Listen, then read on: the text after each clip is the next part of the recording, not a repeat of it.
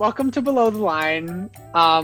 It's a podcast where we talk about filmmakers who don't get enough spotlight due to the nature of their careers. So forget directors, forget actors, forget writers.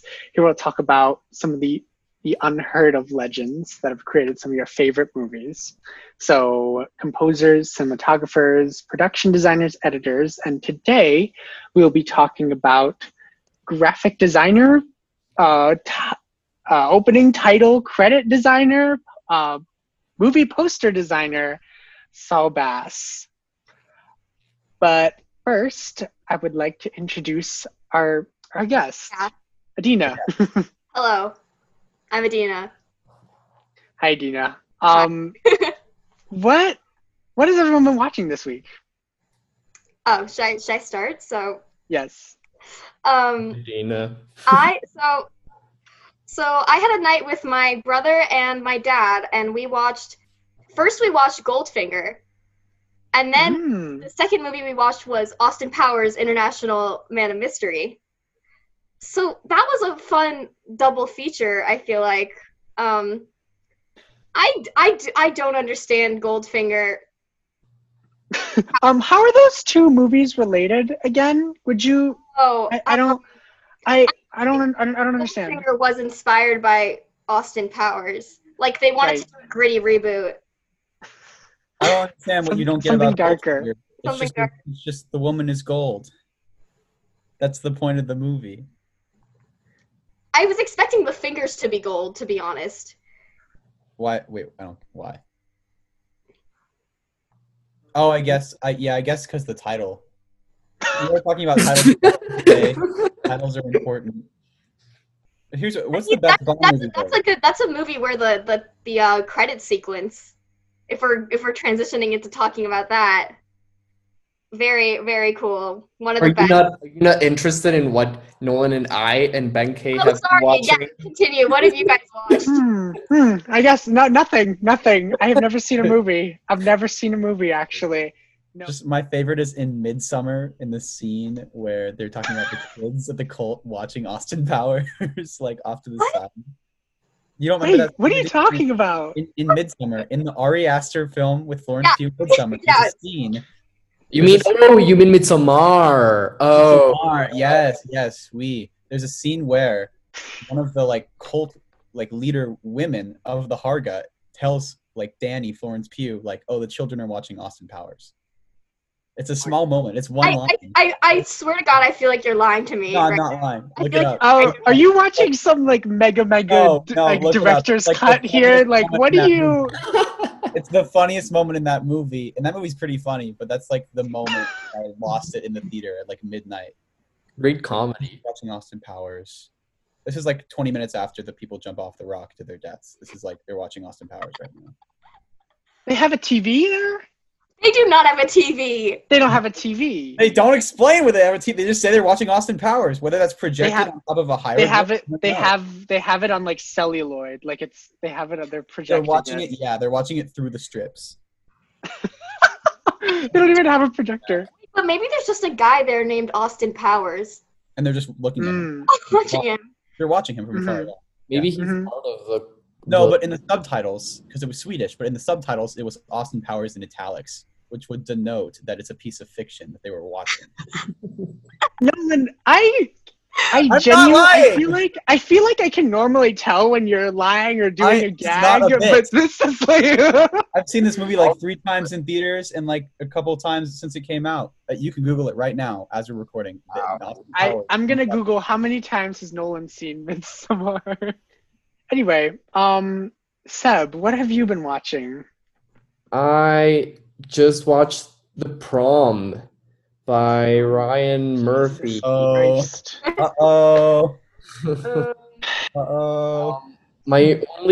Best movie of 2020 or best movie of the 21st century? Which one?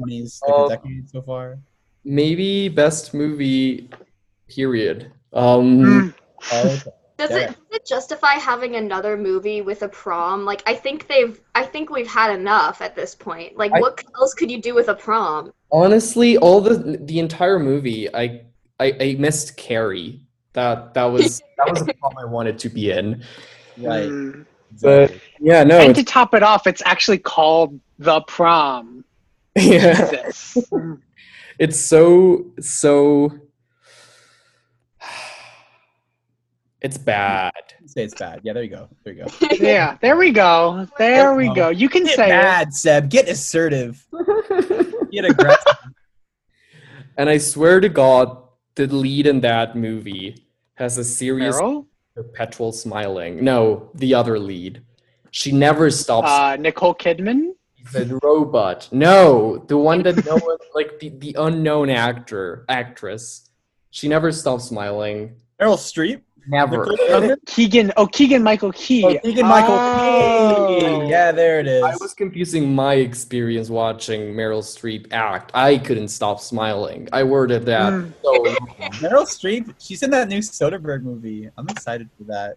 I want to see that. I watched it. Let them all talk. Watch It that. was it's kind of amazing. Like nothing really happens in it, but if you want your delicious meal of just Meryl Streep shit, this is for you. It's just her like just being like a crabby old lady, and I absolutely love it. And it delivers. You know, like I was in a mood where I was like, I'm kind of dying for this movie specifically. Yeah. And it just hit the spot so well. Like nothing happens, and it's really, really great. Is it on a boat? Is it like a meaty role? Like she does she don't? No. Is it weird that it's not on Oscar conversation if it's Meryl Streep and a lead, or is it? No, it's like barely like a top 15 Meryl performance. Like she's kind of good in everything, but it's nothing like standout. She's just normal. Okay. You know? And the movie itself is very mediocre. But I loved it. It just wasn't it wasn't special. Because you just mentioned hitting the spot. Normally my intake is probably like 3-4 movies a week. This last week it was just this one movie 3 or 4 times. It was Blade Runner 2049. Yeah. Wow. Now listen, 3 or 4 times. Blade Runner 2049 and Blade Runner. Okay, I'm done with people saying they're not comparable. They are comparable, and Blade Runner 2049 is better. I agree completely. Facts. Absolute facts. Seb, listen to me. Seb, you need to rewatch it. That's all I have to say. I mean, I do need to rewatch it. I can't. But I refuse. I feel like they even though Blade Runner has better pacing, for some reason it just seems like a colder, like more standoffish movie to me. Blade Runner 2049 seems like it's this huge movie of sci-fi jargon, and it's really uninviting at first, and then you're in the world. And like Robin Wright as this weird cop. It's like an odd casting, but it just works. And I think it works really well. She's channeling mega House of Cards shit like in this. True. I think we should move on to Saul and Elaine because we don't have a lot of time today. Deb just said, I think we should move on because you guys are boring as hell. I'm just okay. I want to make sure this constitutes of most our time. Okay, yes, I agree then. I did get a little offended with the Blade Runner talk, I will admit that. Oh, get assertive, Seb. This is Seb's rage quit. This is his Joker origin story episode. We're gonna get him every time. You guys, I know that I don't know what position you would do an episode about Joker, but you must have me on. You must have me on to talk. Absolutely. Where is this? I mean, if you can talk, you know, I don't know. What did Joker win an Oscar for? The soundtrack. Bring me on for that. I hate the soundtrack. Oh, okay. Yeah, so the soundtrack by the Icelandic composer. We won't try to pronounce her name right now, but well, there'll be a whole episode dedicated to pronouncing her name. Are you gonna have like below the line, but like reversed, where we like shit on people below the line? we just like stick them more below the line until there's not even a line anymore. Get more below. Into the dirt. Wait, Adina, I thought you were gonna say, are we gonna have a thing where we shit on people above the line? Which I completely agree. Like, I think we need that. You know, that's funny because today I was bored and I did I was You like, watch Joker? no. I didn't Oh. like. I was wondering how many directors could I name just like on the top of my head and to see where I could get, and I couldn't remember Todd Phillips's name. Like I had it all the time as I was doing this list. I was like the Joker guy, the Joker guy, the Joker guy. But I was kind of proud of my brain because I also forgot Mel Gibson and Clint Eastwood on up until the end. Those were like the ones that I was missing. So I think my brain is like subconsciously doing something right. But other than Yeah. those, you That's thought a very of good every game. director. But What? other than, Every director ever? yeah, but other than those, you thought of every director. Of course, yeah, I know them all. I know them all except those. That's Okay. a fun game. If you had to think of the first director you think of, who is it? Like, who's the very first director you think of? Oh, Hayao Miyazaki was the first one, but yeah. Damn, I need to think. Honestly, this I keep saying this, but Joel Schumacher really on my mind today.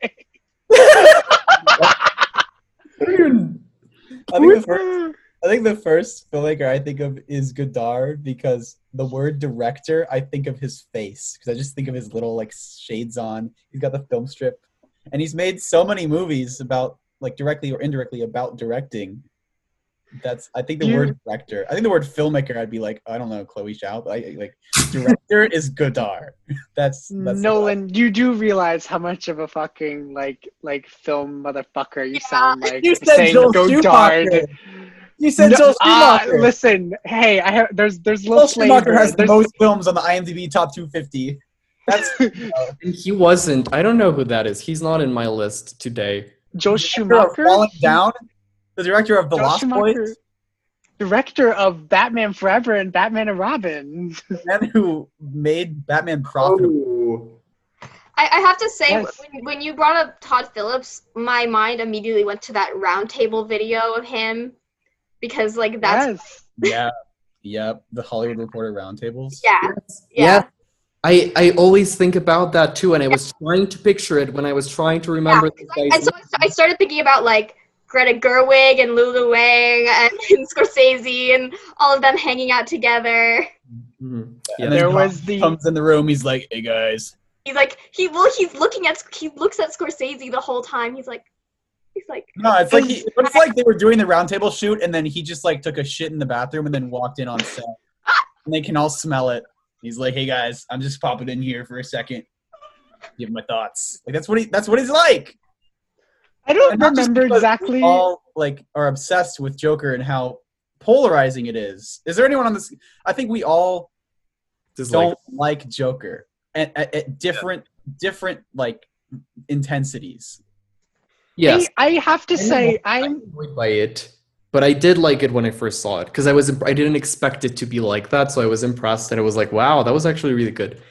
As time went by, I started liking it less and less, and that is still going on. That is still Phillips effect. ending. I would rather it be like more. I would rather it be worse because of. Wait, I would rather it be worse, like made worse, so that it doesn't disguise itself as like a good thing. Right. Because Right. I think that like seduces people, and they're like, "Oh, it's the cinematography. Right. Wow." It's like the prom having budget and Meryl Streep and Nicole Kidman, so it disguises itself as if it's not a Disney Channel movie. You know, it tries to make itself serious. Have not seen that. Have not seen the every movie's like, it's like the prom, but blah blah blah blah. Okay, two things. I have a story about Joker. When I saw it like, and it's like opening night, like Thursday night show, with my friend after school, and I was like, and the credits, I hated it. You know, I was just like, oh, yuck, like this is horrible. And then the credits started right as I was like about to like lean to my friend, like that fucking sucked, right? I'm not kidding here. Todd Phillips and Joaquin Phoenix walked to like the front of the theater. right. And we're like, hey guys, we're just like popping into all the theaters that are like the first. That's what Todd Phillips does, bro. He just night. everywhere he goes, he's just popping in. What is Exactly. He's like, God. we're show, and I Todd was Phillips I was so shocked that like Joaquin Phoenix was like, because I thought he was. I mean, I still think he's like a piece of shit, but I was like, wow, he's nice enough to like pull up to this Upper West Side movie theater and like say hi to people. Wow, that's so nice of him. Brought him in character, like he was gonna shoot up the theater or something. Oh my god. and that was wow. And so that like I hate this, but that made me like the movie more because I was like, wow, he's nice enough to show up. Maybe this movie wasn't that bad. But I feel the exact same way because I saw this movie, even though I hate it so much. I saw this movie 4 times in the theaters with different friends, and I am obsessed with like everything about it is just so. I'm so obsessed with like him going to work at this clown agency.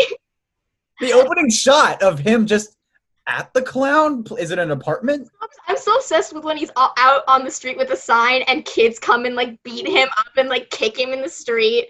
And then when he has a little card that's like, I have a condition where I laugh. You'll need that card now. Oh my god. The scene that I love when watching the video of Todd Phillips describing how he was like, we were going to shoot this scene where he hides the gun, but it didn't feel right. So we just put on the music and had Joaquin just go for it and dance. And then we just put that in the movie. And he's so proud of like the improvisation of that. He is not Steven Soderbergh. He can't improvise like that. I mean, he made a meme, so he has to be proud of something. It has the same value as the movie itself. It's some might argue. We'll live after him, so that's impressive at least. Do you want to move on to Saul Bass talk? Yeah, I'm so sorry. No, it's fine. That was great. We'll dedicate more time to Joker on another episode, and I promise you'll be there. What did you say, Seb? Really, it's Nolan's fault. You have to find the one crew member, no matter how inconsequential they were, that was on the sets for both Mank and Joker, and that's how we can bridge them. Crossover. Yes, we should. I think that's doable. I'll watch it for that episode. That's very kind of you, Adina. That's so nice of you. Wow. Okay, Saul Bass. The movie that changed my life was Psycho, and the reason why was the opening scene and how jolting it was, and how riveting it was, and how in your face it was.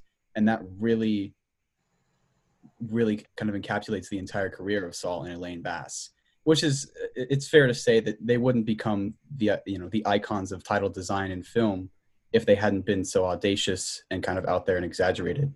But I think the main focus nowadays, looking back, is their style, because they really had such a consistent, although it was different from everybody else, it was consistent within their operation, which was what was the most impressive, I think.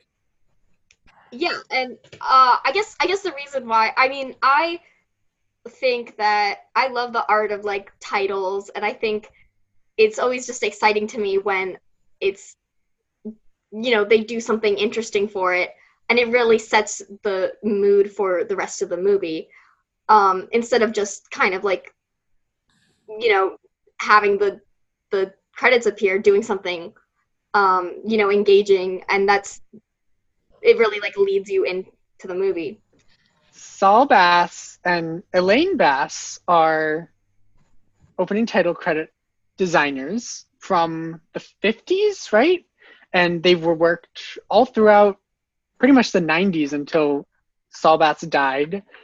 And they also were movie poster designers, right, as well, and kind of revolutionized basically like the art of selling a movie, both on the poster and just like selling a movie in its opening credits, and kind of by selling a movie encapsulating everything that movie is going to do for you even before you watch it. Mm-hmm. And before they started, making these opening title credits and all that, it was just kind of like a very set in stone thing of how to do opening credits and posters. It was very like, well, for the opening credits, it would just be like very largely like the same very big font just same, it's usually like the same amount of seconds that the title would appear on that these like words would appear on the screen, and in the exact same order, and really nothing else to it, and the background even wasn't even different. It would just be like a black or like gray smoky background to the opening titles. But just like the fact that with Saul Bass, what was the movie that he did that was like the first one that he did his like opening credit thing with? Either would have been probably Man with the Golden Gun or Anatomy of a Murder. They're in like the mid-50s. I believe it was Man with the Golden Gun. Yeah. Right, Golden Arm. Yes, Man with the Golden Arm. I was thinking about James Bond because of Goldfinger. Yeah. Bond. Yeah. Oh. Man with the Golden Arm. It was like it like looking at it now, it doesn't even seem that crazy. But back then, the words were moving across the screen in such a way, and with the words there were all these like other funky like just like colorful squares moving across the screen. And again, I'm making it seem so like basic and simple, but that was like unheard of. That the fact that like somebody would put an ounce of artistic thought into the opening credits. Well, and the difference there was he changed Saul and Elaine Bass together. They changed conventional film going habits, because the reason why you had no artistry in the title credits is because people were still coming in, getting their popcorn, doing whatever, and their methodology of their work and their art forced people to be in the seats when the movie started. So you didn't have that period anymore where it was just introducing the names and then the show. The show started with the names and the titles, and that's really how their effect now, when you see movies and people try not to spend too much time in the lobby before it starts, a lot of that can go back to their title design. Yeah, and they have an damn impressive career, because it's like such a volatile thing, just like title designs. I mean, because they were the first ones to do it. They've like worked with like so many people. They have like like a gold. It's the perfect below the line filmography for like our things. They worked with Hitchcock, with films like Vertigo, North by Northwest, Psycho, like Nolan mentioned. They worked with Martin Scorsese afterwards, that I think kind of like helped like convince them to go back and to do it. So they did Goodfellas, Casino, others, but also like films like Ocean's 11. They did The old one, not Soderbergh. Ocean's 11. Not Soderbergh. They did Let Them All Talk a couple weeks ago. Actually, that's their most recent. From the Grave. They did Prom, different from The Prom. No, but really they did. Wait, no, there's more people. Prom Legacy. Well, They actually worked on Suicide Squad. Shut up. Oh. Anyways, but you can basically argue that any title sequence at the beginning of a movie that you see today that tries to set like the tone through like artistic animation or just whatever it's doing is like, it comes from their ideas they brought to Hollywood in film. Yes, thank you. They're great, and they influenced some of the best titles. The only bad thing about them, I'd say, is that they don't. Seb is aggressive in this episode. It's not a bad thing. It's just they didn't do the best title sequence in the history of film, which is Monsters, Inc. We all know that. Okay, but they inspired Monsters. Yeah, I was about to bring up Monsters, Inc. actually, because I know people talk about Catch Me If You Can. That title sequence was just directly inspired, which is great. But I was like, Monsters, Inc. is like directly that style. Yeah. Yes. Right. It feels like they did it. Yeah, Maybe, it does. Maybe we're just credited. Honestly.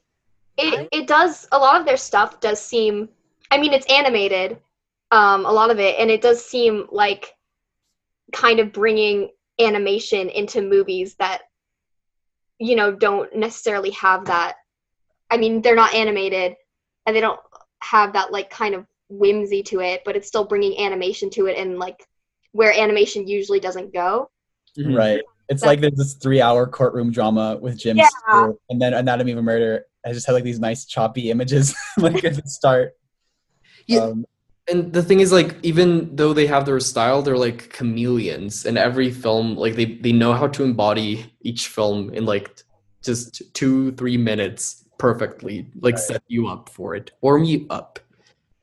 I was like doing some research about them, and I wasn't sure if this is what they were saying, but you know how like movies, I'm saying movies now, but I'm sure they've been like this for like many decades. They'll have like an opening credit sequence that plays out in the movie. You know, like there's stuff going on in the movie while there's an opening credit sequence, and it could be and what's going on in the movie, it could be like not like animated, but just it's like very like quippy and like fits the style of like an opening credit sequence. But there's still stuff going on that's concerning the story.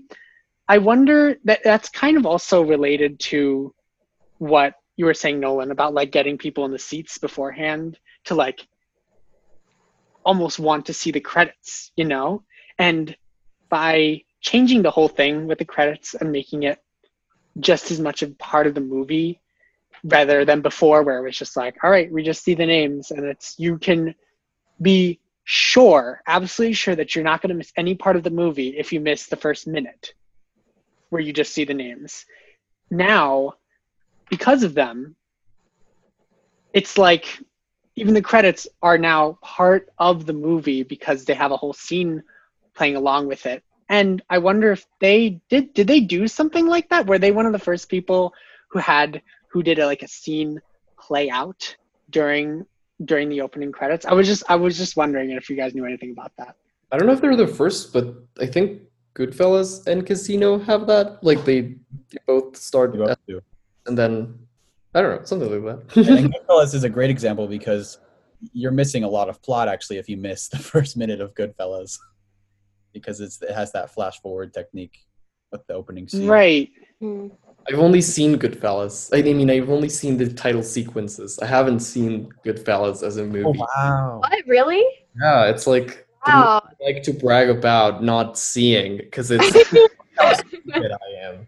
This is like the big film I'm like missing. That's like it's insulting. It's insulting that I haven't watched it. Do you guys ever want to just like not watch things like just so that you can say that you haven't watched it to people?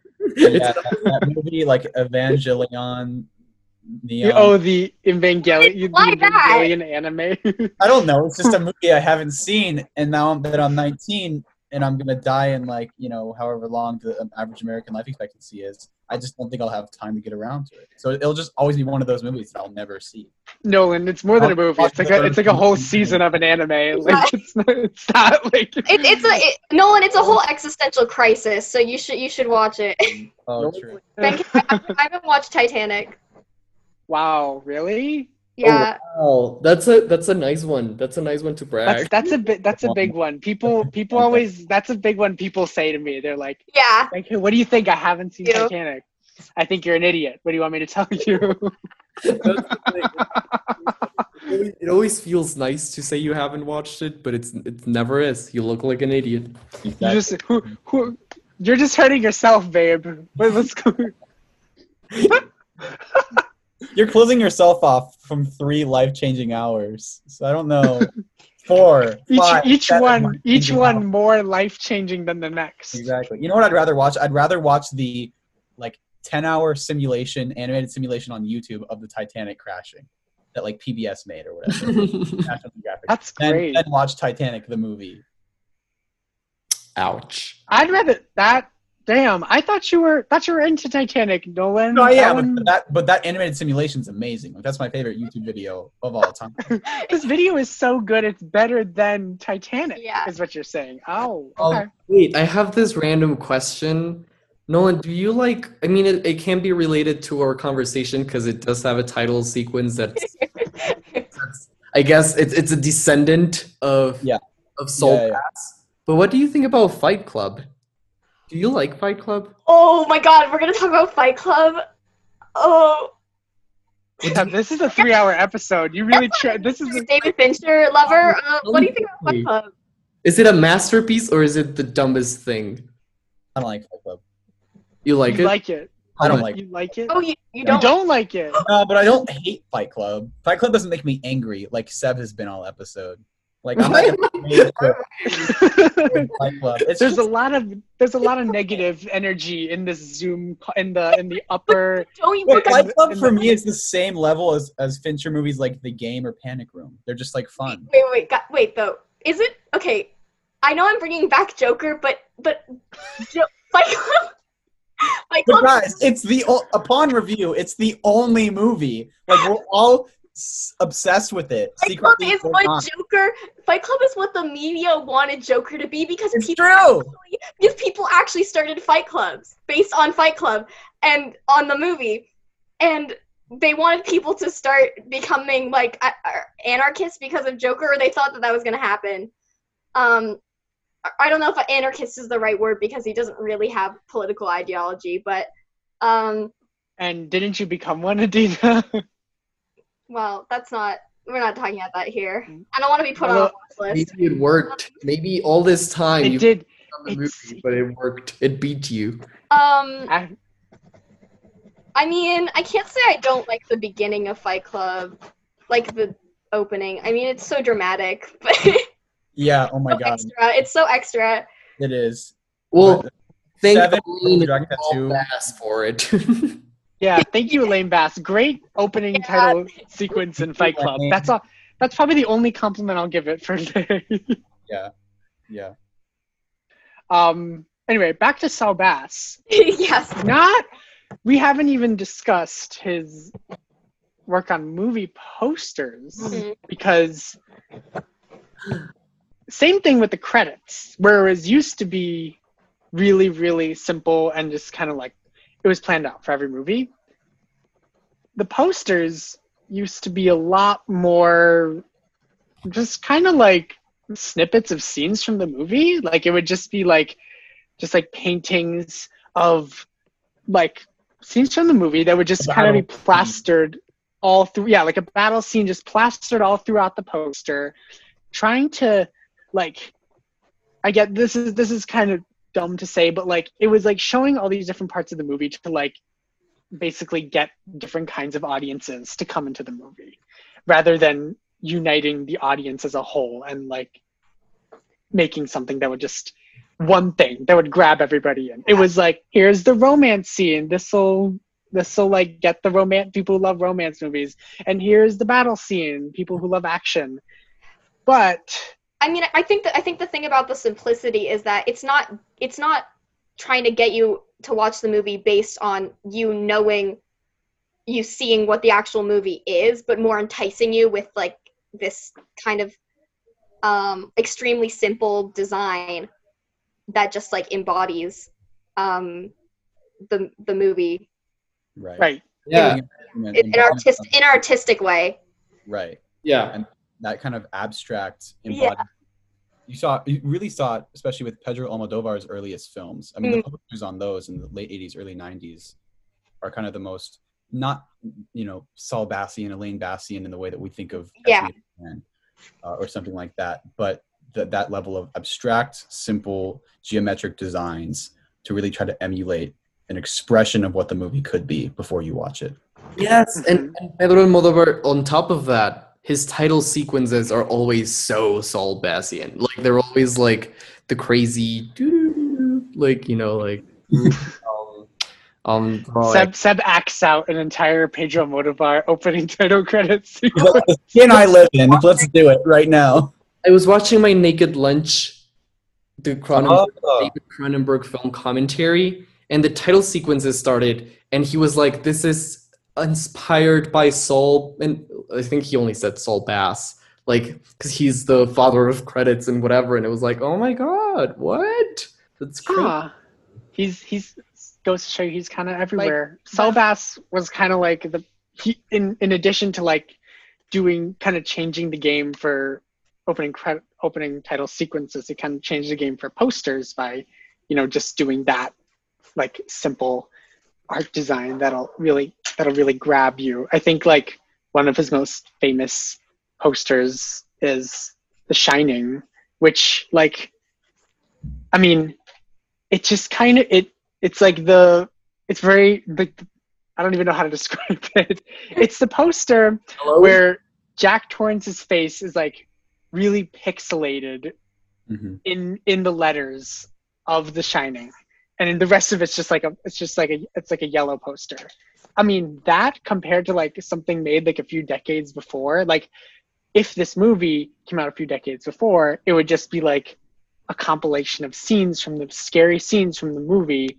But this Shining poster is somehow just matches the vibes of the movie to prepare the audience, but it's also like adds this, it makes you really curious what this movie is about, because it's also like enigmatic and you don't really know what it could be, and it makes you want to see the movie, which is the point of the poster, isn't it? Like you see the poster and say, I want to see it. Have you guys seen the rejected designs for The Shining?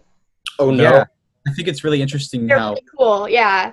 I mean, there's so much we talk about Saul Bass, Elaine Bass, and geometry, and there's so many geometric things about The Shining, from the maze to the floor pattern of the hotel, and yet Kubrick is basically telling him, "Here we are on Below the Line, back at Kubrick." I was gonna say, I'm so sorry to the listeners. Yeah, like I'm really sorry. I think the reason why, like we've been talking about, is those are plot details. Technically, the maze is a plot detail, and we were really, they were really looking for the impression of the movie, the expression of what could be, and that face on that, bold black on that yellow, as you mentioned, right? I mean, it's just really, it's evocative without giving anything away except that there's a face in the movie. That's the plot details they give away.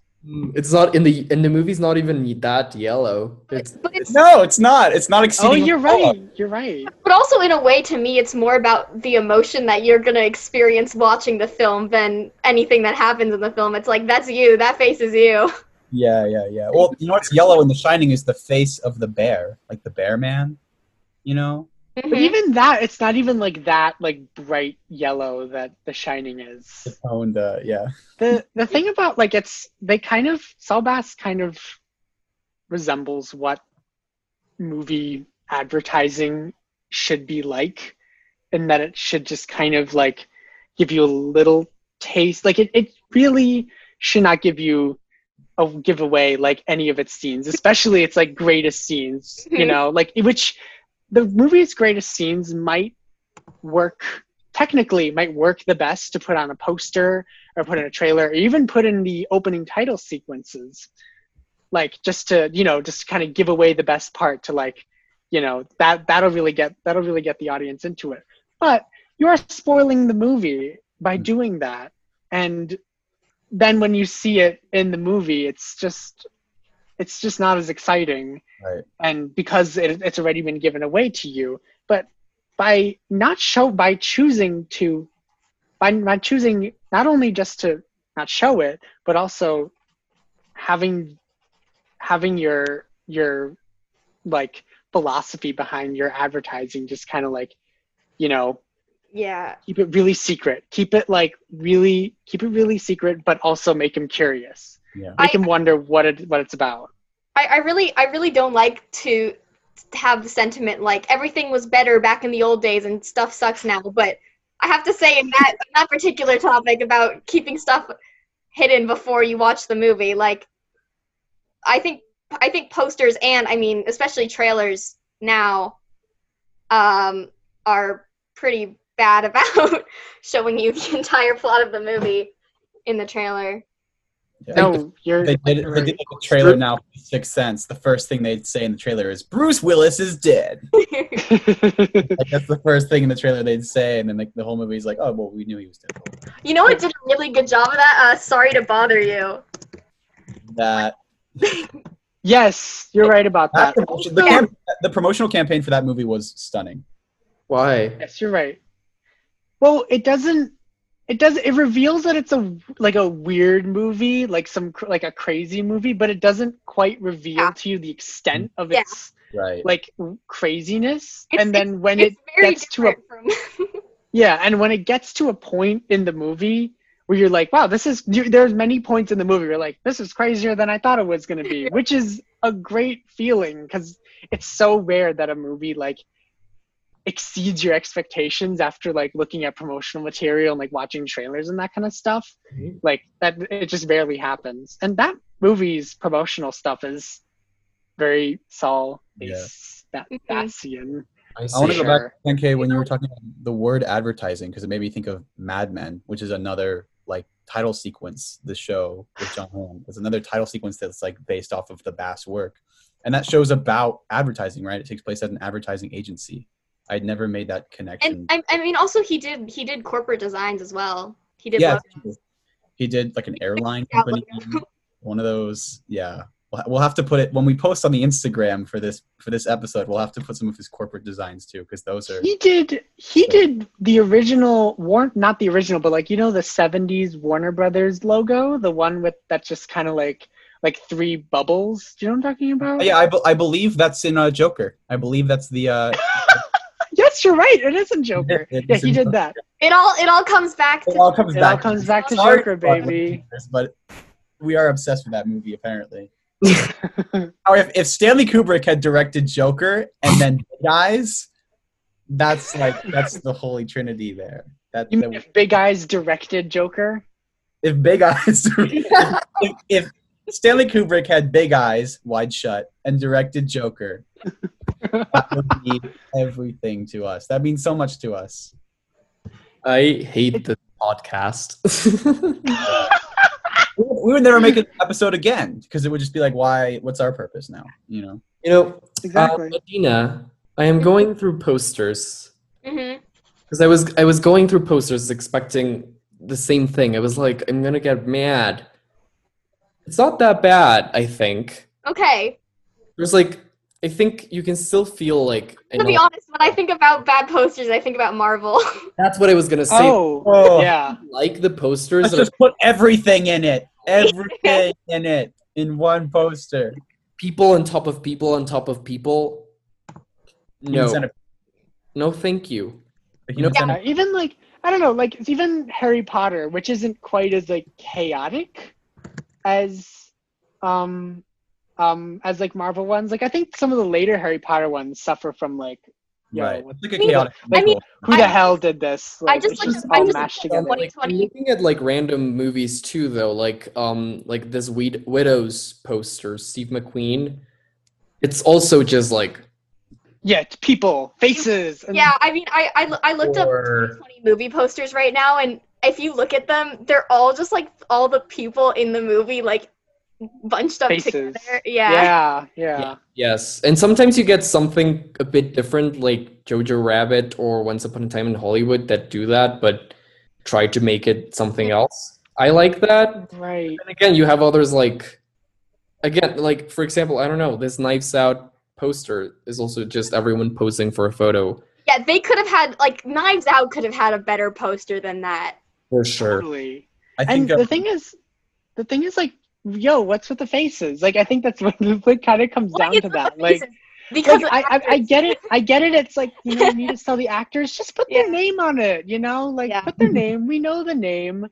Why is it like this thing where you have to bunch up, you have to just like scramble all these actor faces into then it's like, I can't, there's no like I mean, structure to this poster. I think it really is a corporate thing because psychologically our brains, if you've ever seen something like a car and thought it looked like a face, that's our brain constantly looking for human faces.